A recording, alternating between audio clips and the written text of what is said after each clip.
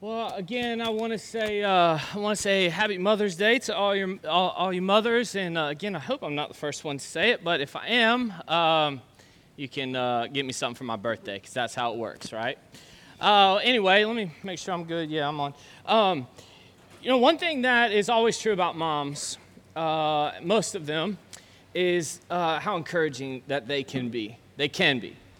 I don't know if your mom was encouraging or not, but man, all of the mother influences in my life have always been encouraging.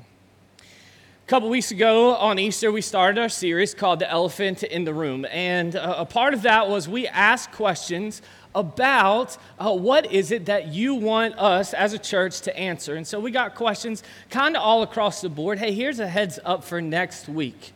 Next week, we're going to talk about the topic that we got the most questions about, and that is, how does your church feel about the LGBTQ community?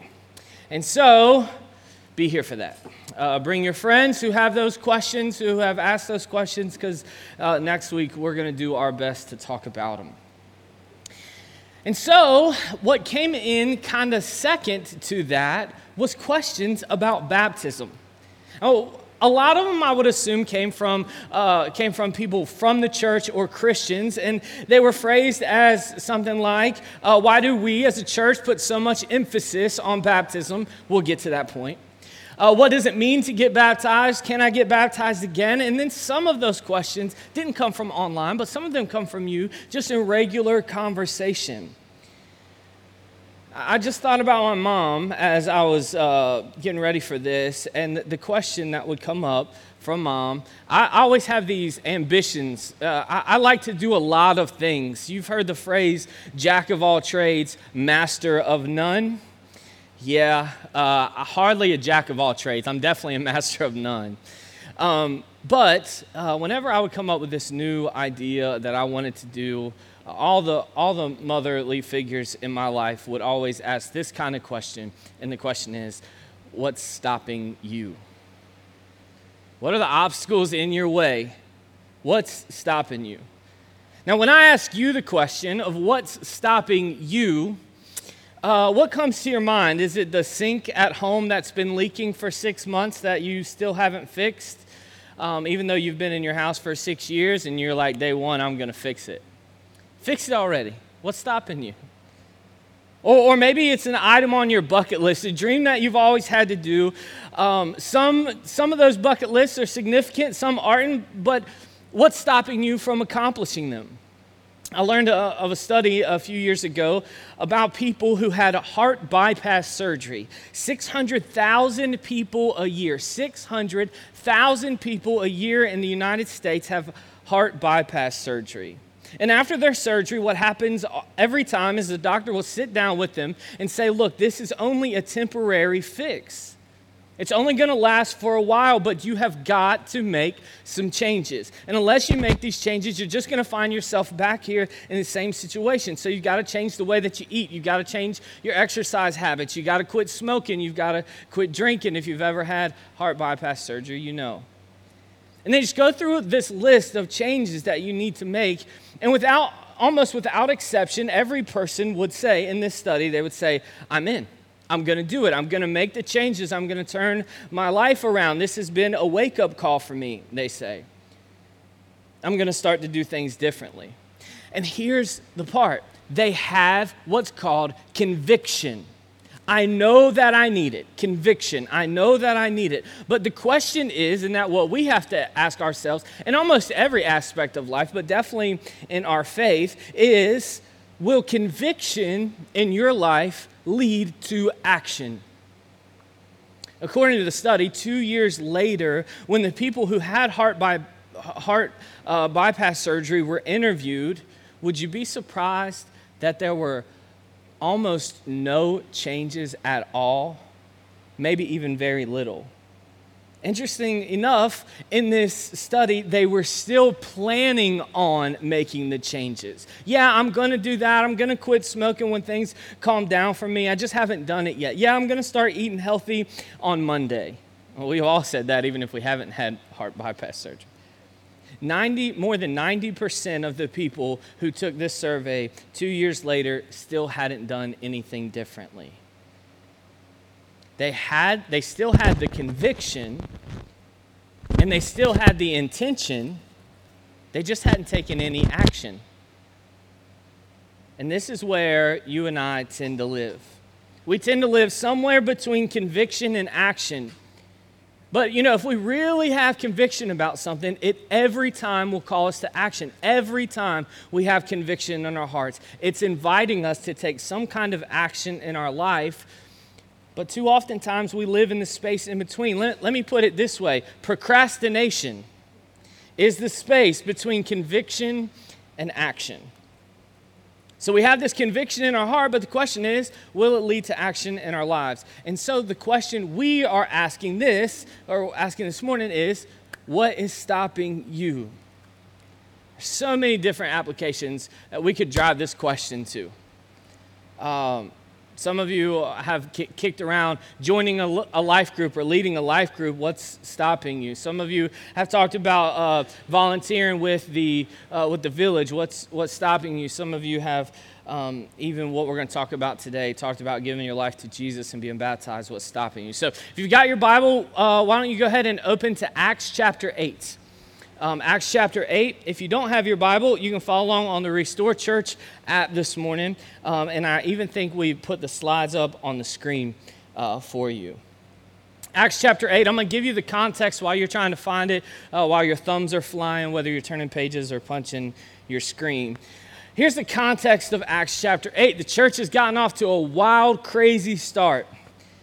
And the episode that we're in, is one of diversity, ethnic diversity, but it's also one of beauty. Philip, he's a Christian, and he's one of the 7 men that they chose in Acts chapter 6 to carry out the ministry of the church. And God gives Philip this special task. He says, go south on the road out of town, which leads past Gaza, on your way to Africa, which to Philip is probably the ends of the world. Remember in Acts chapter 1, verse 8, it says, you'll be my witnesses in Jerusalem, Judea, Samaria, and to the ends of the earth. And the Holy Spirit sends Philip specifically to speak with an Ethiopian eunuch who had been worshiping God. Check this out, worshiping God in Jerusalem. The idea of an Ethiopian worshiping the God of the Jewish people is unheard of. I mean, lots of people in the ancient world would have come from these polytheistic backgrounds, meaning they worship many gods. Think about the Greek gods or the Roman gods. Think about how many lists that they have. Maybe in school you studied them. Hey, if you need a Bible, we got a volunteer in the back. Here's a note. Before you go to preach, don't eat a Nutri-Grain bar. All right, sorry. If you need a Bible, we've got someone in the back who's going to pass them out to you. I want to get through the context of this quickly so that we can get actually to the study of the Scripture. For an Ethiopian eunuch to be worshiping a God of Israel is unheard of. Again, the ancient world, it was more common to have multi-gods than it was to have one God. It was more common to be polytheistic than it was to be monotheistic. But all the time in Scripture, we read of people who come to faith of this one God of Israel, the Creator God, the true God. And so people from all kinds of cultures become converts to Judaism, and then they make pilgrimages to Jerusalem to be the temple. But this guy was a eunuch. Now, we've got to talk about this for a minute, so fellas, don't squirm too much in your chair. He worked for the Queen of Ethiopia, and with that job title on that job description meant you became a eunuch. If you don't know what that is, it's Mother's Day. Ask your mom. She'll let you know. Don't Google it. I guess you could. So it would have been unheard of, again, in Jerusalem, for a eunuch to try to worship God. He would have walked on the scene and immediately been considered second class and unworthy, which is not common for this guy who's working for the queen. He would have been an object of ridicule. He would have absolutely never been allowed anywhere close to the temple. Now imagine the dedication of a man who's willing to travel for weeks, hundreds of miles to worship near the sacred temple, knowing that he actually wouldn't be allowed in. I'm really into the NBA playoffs, and the Raptors were in the Eastern Conference. Oh, thank you, Eric. He's not just a drummer, y'all. He is a hydration specialist. Thanks, Eric.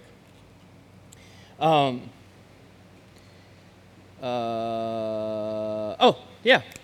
NBA playoffs, and watching the Toronto Raptors play. Now, if you don't know, Toronto is in Canada. Their t-shirts say up north. It's pretty cool.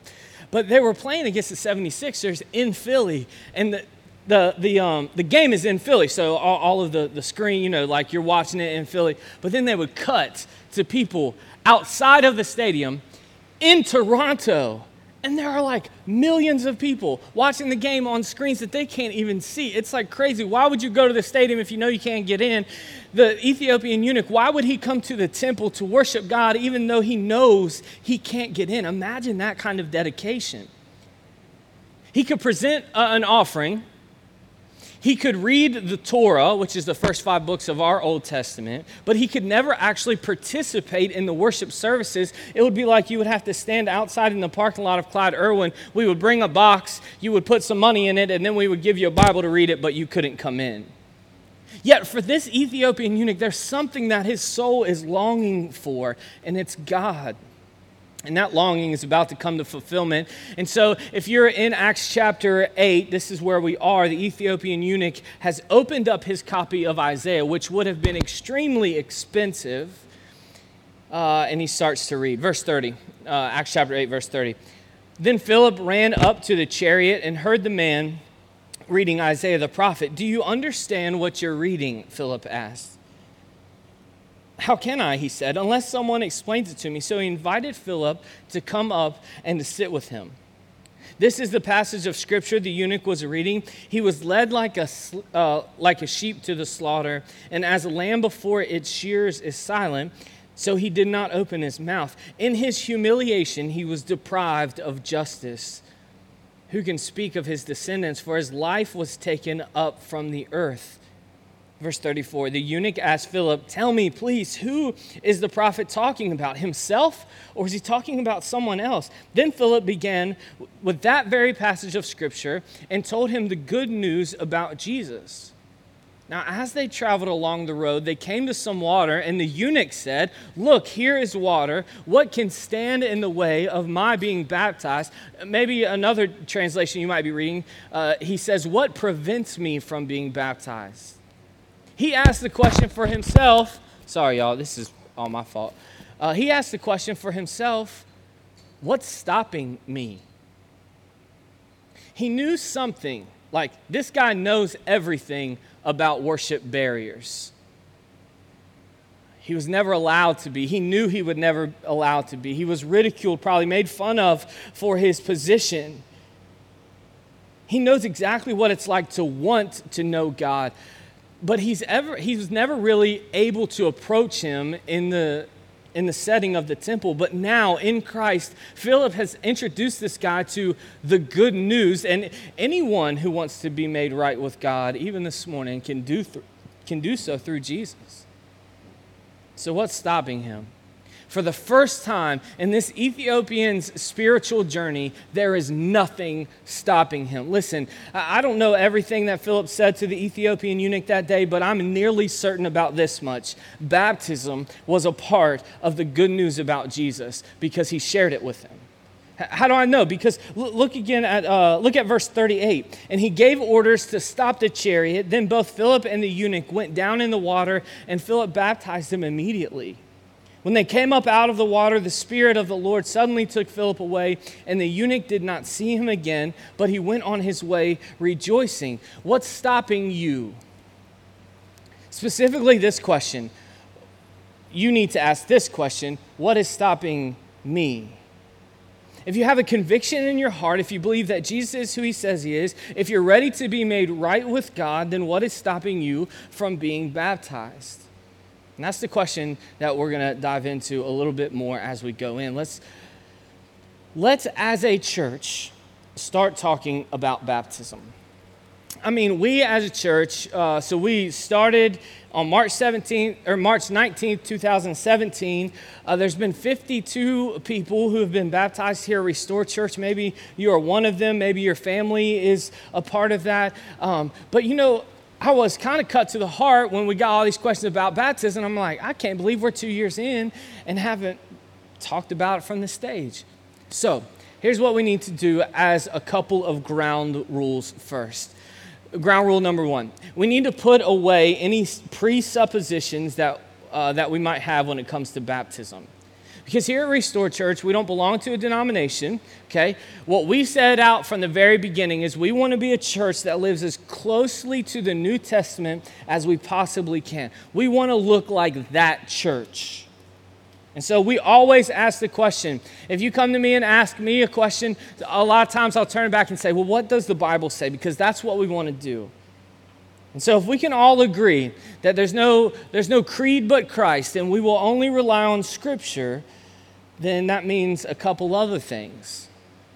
That means the Bible's the authority, not the denomination that you came from. Not your grandmother.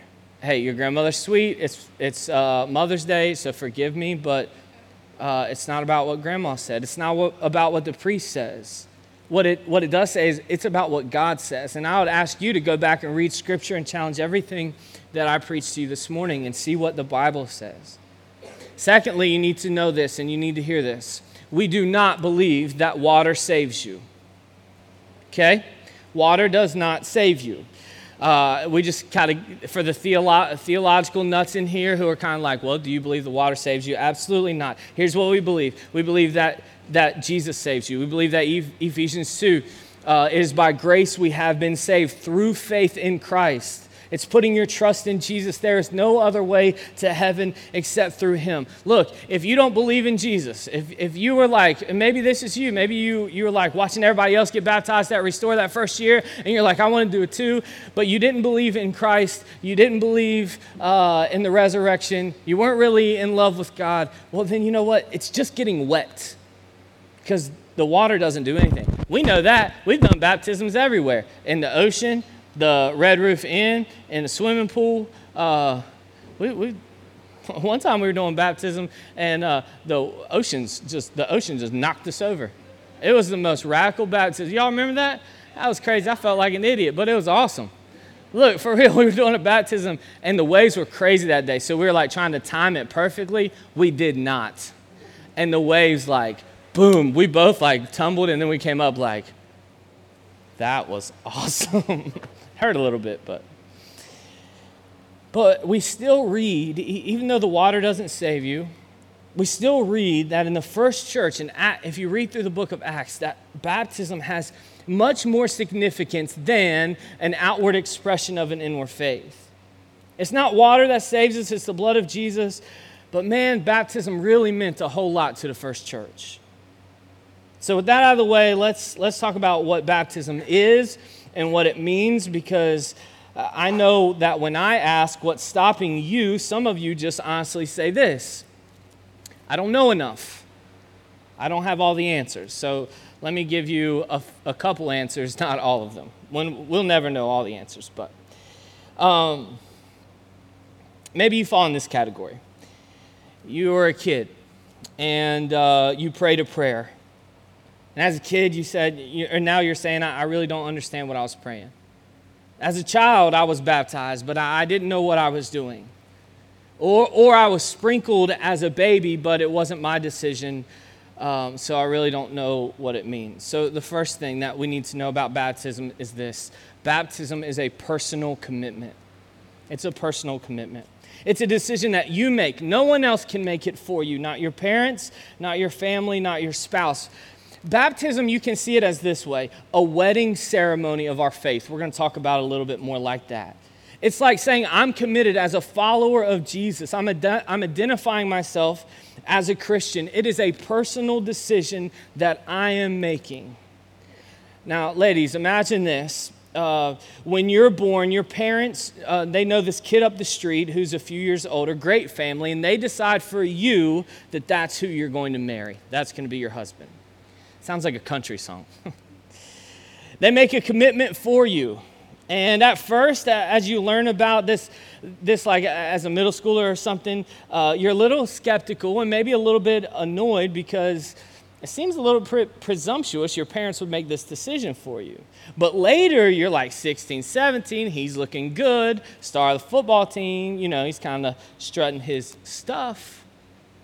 And you start to like him. You guys start to date a little bit, and then you begin to love this guy. You want to marry him. Now, what happens when you make that decision for yourself? Does it take away the decision your parents made for you? No, it doesn't. But man, it affirms it. So listen, I'm not saying anything negative about your parents' decision for you. They had you baptized as a baby or sprinkled. But no, as you grow later in life and you start to love Jesus with everything you've got, it affirms what your parents were trying to instill in you as a young age. But nevertheless, every time someone makes a decision in the Bible, it's their own personal decision. This is the reason that we do not baptize babies. It's because, or little children, just because parents want them to. Listen, if that's what you want to do because you want to raise them in the Lord, maybe you'll want to participate in our fall children's dedication. But it needs to be the individual decision. Here's the second thing you should know about baptism. Baptism check this out, is a participation in the death and the resurrection of Christ Jesus. Colossians chapter 2, verse 12 says this, having been buried with him in baptism, in which you were also raised with him through your faith in the working of God who raised him from the dead. So when we're baptized, we have this image, this picture of identifying with Christ in his death, in his burial, and in his resurrection. So when we go under the water, it's a grave. Like it's death. We go under. The old life is dead. The old Roger has been crucified. And then when we come up out of the water, it represents a new life in Christ. And some of you in here this morning absolutely need that. You want the old you to be crucified and dead and gone and need to be raised to a new life. But more importantly, it unites us with Jesus and we surrender control. We say, I'm dying to me, I'm living for him. Now, I'm going to Greek out on you a little bit. Geek out with Greek. Okay, forget it, you didn't laugh.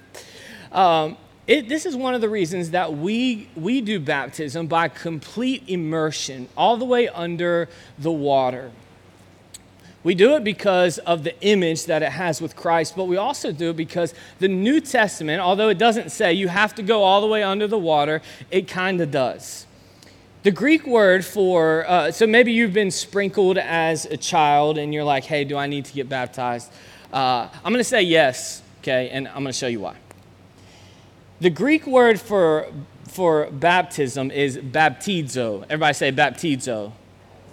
Don't be too excited about it. The word baptizo means to dip, to plunge beneath, or immerse. Now, there's some confusion because when you translate from one language to another, usually there's an equivalent. But from Greek to English, we did not have a word that meant what it meant to the New Testament, this ceremonial immersion. And so they were like, the best thing for us to do is what they call transliterate and take baptizo and turn it into baptism. And so that's where we get our word. They knew the significance of what was happening in the book of Acts. So basically, translators created their own word. If it were to be translated now, it would be translated dip, plunge, or go beneath. And so John the Baptist would be John the Dipper, or John the Plunger, or the Drownder maybe. I don't know, but that's the idea. The Greek word, how would you like that to be your name? You're just walking through and like, hey, there's Tim the Dipper. The Greek word for sprinkle, check this out, the Greek word for sprinkle is Herantizo. Herantizo. Ready? You guys say it with me. 1, 2, 3. Herantizo. You guys are Greek experts. And you know what happens? This word is nowhere found in the New Testament. And so if we as a church are going to try to do it the way that the church did it, the way the first church did it, who were closest to Christ, then we've got to do it the way that they did it. Now, years ago, the Catholic Church started to sprinkle as a way of convenience and as a way of immediacy, and so we can't really blame them for trying to do that. But if we're going to be as faithful to the New Testament as we can, we do full water immersion. And that's why believers' baptism by immersion as the initial response to repentance is our practice at Restore. But look, baptism is more than semantics. It's more than just definitions of, there's some real significance involved in what's happening when a person is baptized. They're identifying themselves with the death, the burial, and the resurrection of Christ. And so here's a third observation for you. Our baptism should fill us with confidence in who we are in Jesus. Many of you are married, right? And if I were to ask you to raise your hand, it would shoot straight up. And then I would say, hey, how many of you are not married? You would raise your hand. And then I would say, how many of you are not sure? And then you'd look at me like, what do you mean not sure? Of course I'm sure, whether I'm single or married. Husbands, not a good time for a joke. You're welcome. But if I were to ask you, how many of you are confident that you are in Christ, that your sins have been forgiven? How many of you, if today was your last day to live, or if Jesus were to return right now, how many of you are 100% sure that you would be with Christ? I think a lot of us would hesitate to lift our hands for that.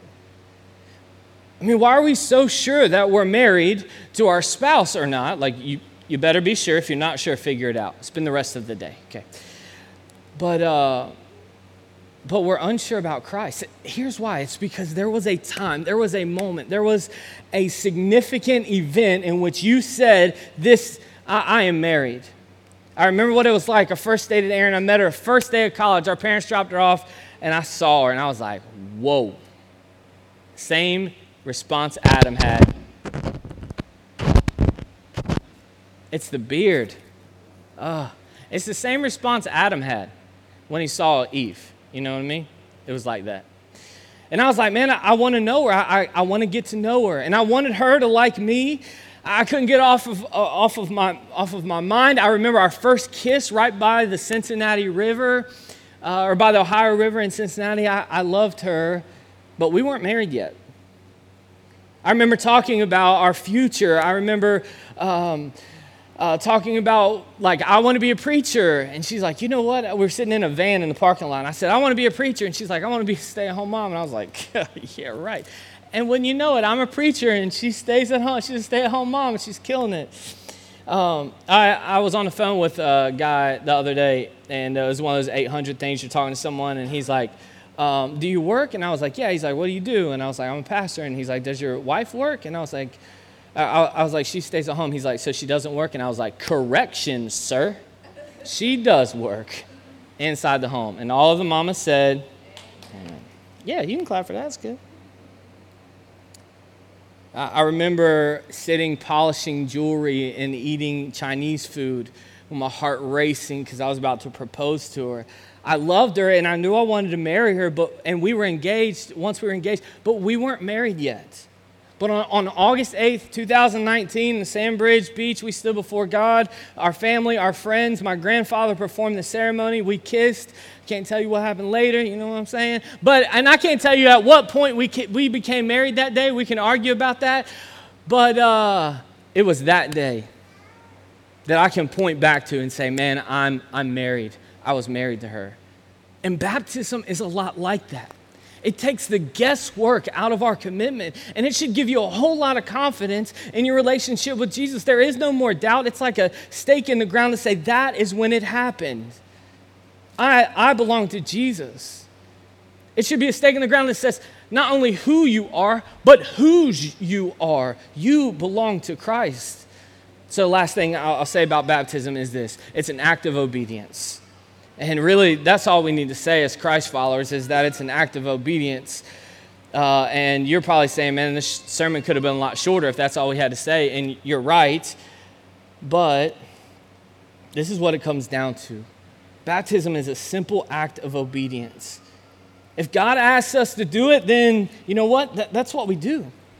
And the challenge is that we've turned it into some tradition, some religious ritual instead of a command of Christ. Remember Matthew chapter 18, he says to his disciples, it says this in Matthew chapter 28, verse 18, then Jesus came to them and said, all authority in heaven and on earth has been given to me. Therefore, basically, because I have this authority, go and make disciples of all nations, baptizing them in the name of the Father, the Son, and of the Holy Spirit, and teaching them to obey everything I've commanded you. Did you see what's included in his teaching and creating and making of disciples? It's baptism. Now, look, I talk to a lot of Christians, and they'll say to me, look, I've been a Christian for years and years and years. Do I really need to get baptized? And I think the best response to that is, if you want to obey God, you will. If you want to obey God, yes, you will. It comes down to an issue of authority. Who has authority in the decision-making over your spiritual life? Is it you or is it the Lord? And God, I want to do what you tell me, even if it's not what I want. And I know for some of you, it's tough. Because you put your faith in Christ perhaps, 20 years ago, and now you're being asked to do something different. And it's humbling. But so is a wedding ceremony. And remember, baptism is similar to that. It's like when a couple meets to talk about getting married, and the woman is so pumped up, but the guy's clearly not into it. And just imagine this. They're sitting there, and he's kicked back in his chair, and he just finally says, do we have to get married? Well, no, I guess you don't have to get married. If you don't love her and you don't want to stand in front of people and make a commitment, then no, I guess you don't have to get married. Well, it's just tuxedos, and it's so uncomfortable, and I don't like being in front of people. And the ceremony is going to be expensive, and I think it's going to be embarrassing to say these things to my girlfriend in front of other people. You see how kind of crazy that sounds? And if you're asking those things, those questions about marriage, and if someone's in here saying those things about marriage, you're missing the point. I mean, clearly, that husband would be missing the point. And I think some of us are saying the same about baptism. I just don't want to do it in front of people. I don't know the answers. I don't want to. I just don't. I don't want to have to. Look, if it's embarrassing or a little messy or you're a little bit uneasy, just think about these things. Jesus was stripped naked and has been beaten beyond recognition for you. You too embarrassed to identify with him in baptism? He carried a cross on a lacerated back, and he walked down a road called the Via Dolorosa as people mocked him and ridiculed him. We're asking you to get into a pool and be dunked. A crown of thorns was pressed into his skull. Is being baptized too uncomfortable for you? Nails were driven through his hands and his feet, and the punishment that you and I deserve, he took on himself, so that we could be forgiven and we could live in eternity with God in heaven. So I'm sorry, but uncomfortability is not an excuse for not being baptized into Christ. So look, I know some of you I know what you're thinking. You know, that's good and fine, but I made a decision, and when I got older, does God really care about baptism? I don't know. It was just in Jesus' last command. Scripture said that's how you identify with Christ. It gives you the confidence to know that you are in him, that if Christ returns right now, you would be with Jesus. I say let's do this as closely as we can, the way the Bible teaches it, to be obedient so that we can live as close to the New Testament church as we can. And I want to finish up with one last story. It's a story that my friend tells about his wife. Her name is Exie. He says this: when his wife Exie was 13 and her sister was 14, they'd been living in various places with their birth mother. The birth mother had been addicted to drugs and alcohol and dabbled in prostitution, sometimes leaving the daughters to find her passed out on the streets. They would do the best that they could to cover up their mom's tracks. They would try to carry her home. They would lie to social services. They would do whatever it took to survive. Sometimes Exie and her sister would live in a trailer, other times in a tool shed, sometimes in a car. Eventually, a country preacher in a small church took Exie and her sister with them to church, and they showed them kindness. And eventually, Exie wanted to know about, why do you have so much joy? Why do you have so much kindness? Why are you caring for us? She wanted to know how these people were so different from the adults that she had run into for her whole life. And the preacher and his wife, they shared their whole life with them. They shared their faith in Jesus with Exie and her sister. The time came when they were ready to put their trust in Jesus, and they were ready to be baptized, and the preacher was excited, the whole church was excited, and they went home to ask their mom, and you know what their mom said? No, you cannot. Weeks went by, but the conviction in their hearts, they didn't waver. And one night, in spite of the threats from their mother, Exie and her sister asked the pastor, "Will you please baptize us into Christ?"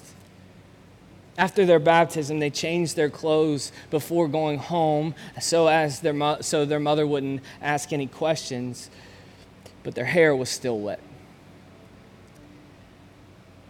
And so when they came in the door, Exie's mother looked at Exie and said, "Why is your hair wet?" They stood with a choice. We can lie to our mom as our first act of living in Christ, but they decided to tell the truth, and the girls admitted to their mom that they were being baptized. And moms, man, I can't wait for the day that my kids come out of that water. And I know some of you moms are excited too, and some of you expectant moms are excited for that too. This mother replied like this: "Well, if that preacher can baptize you without my permission, let him raise you." She made the girls pack whatever clothes they had and put them in a black trash bag. They had the preacher come pick them up and take the girls home. A few days later, Exie and her sister, they moved into a Christian's home here in eastern North Carolina, where they remained there until they graduated high school. Eventually going to college, she met her husband, Marty, who's becoming a good friend and mentor in ministry to me. What's stopping you from being baptized? And I'm sorry, and you're going to have to forgive me if I don't apologize for the inconvenience of baptism when you ask me, do I have to get baptized? It's not a have to get baptized, y'all. It's a get to be baptized. I get to identify with Christ in his death, his burial, and resurrection, and I will be in eternity with Christ forever. The question is, what's stopping you? I would challenge you today to take action, right now to take action. If there's conviction in your heart, don't let procrastination sit in, but match your conviction with your action. In your bulletin, there is a section in on the Take 5 card. It's an insert. And if that's you, if you're ready to make a decision for Christ, if you're ready to be baptized for the first time or baptized again, if you want to have that conversation, would you write your name on that card and put it in a white box as you leave? Or maybe it's so urgent, just like the Ethiopian eunuch, where you're like, man, I got to do it right now. What's stopping me from right now? Well, a second service, one. But why don't you hang out and we'll talk right after this service. Man, let's read one scripture together, and we'll make this last scripture our prayer. It's Romans chapter 6, and we're gonna read this together, and this will be our prayer. Maybe we won't. All right, it's my fault. Hey, here we go. What shall we say then? Shall we go on sinning so that grace can increase and grow larger? By no means. Y'all want to know something? My favorite theologian, he says that this is so emphatic that it would be Paul like saying, what shall we say then? And getting angry. Can we keep on sinning so that grace can just keep growing?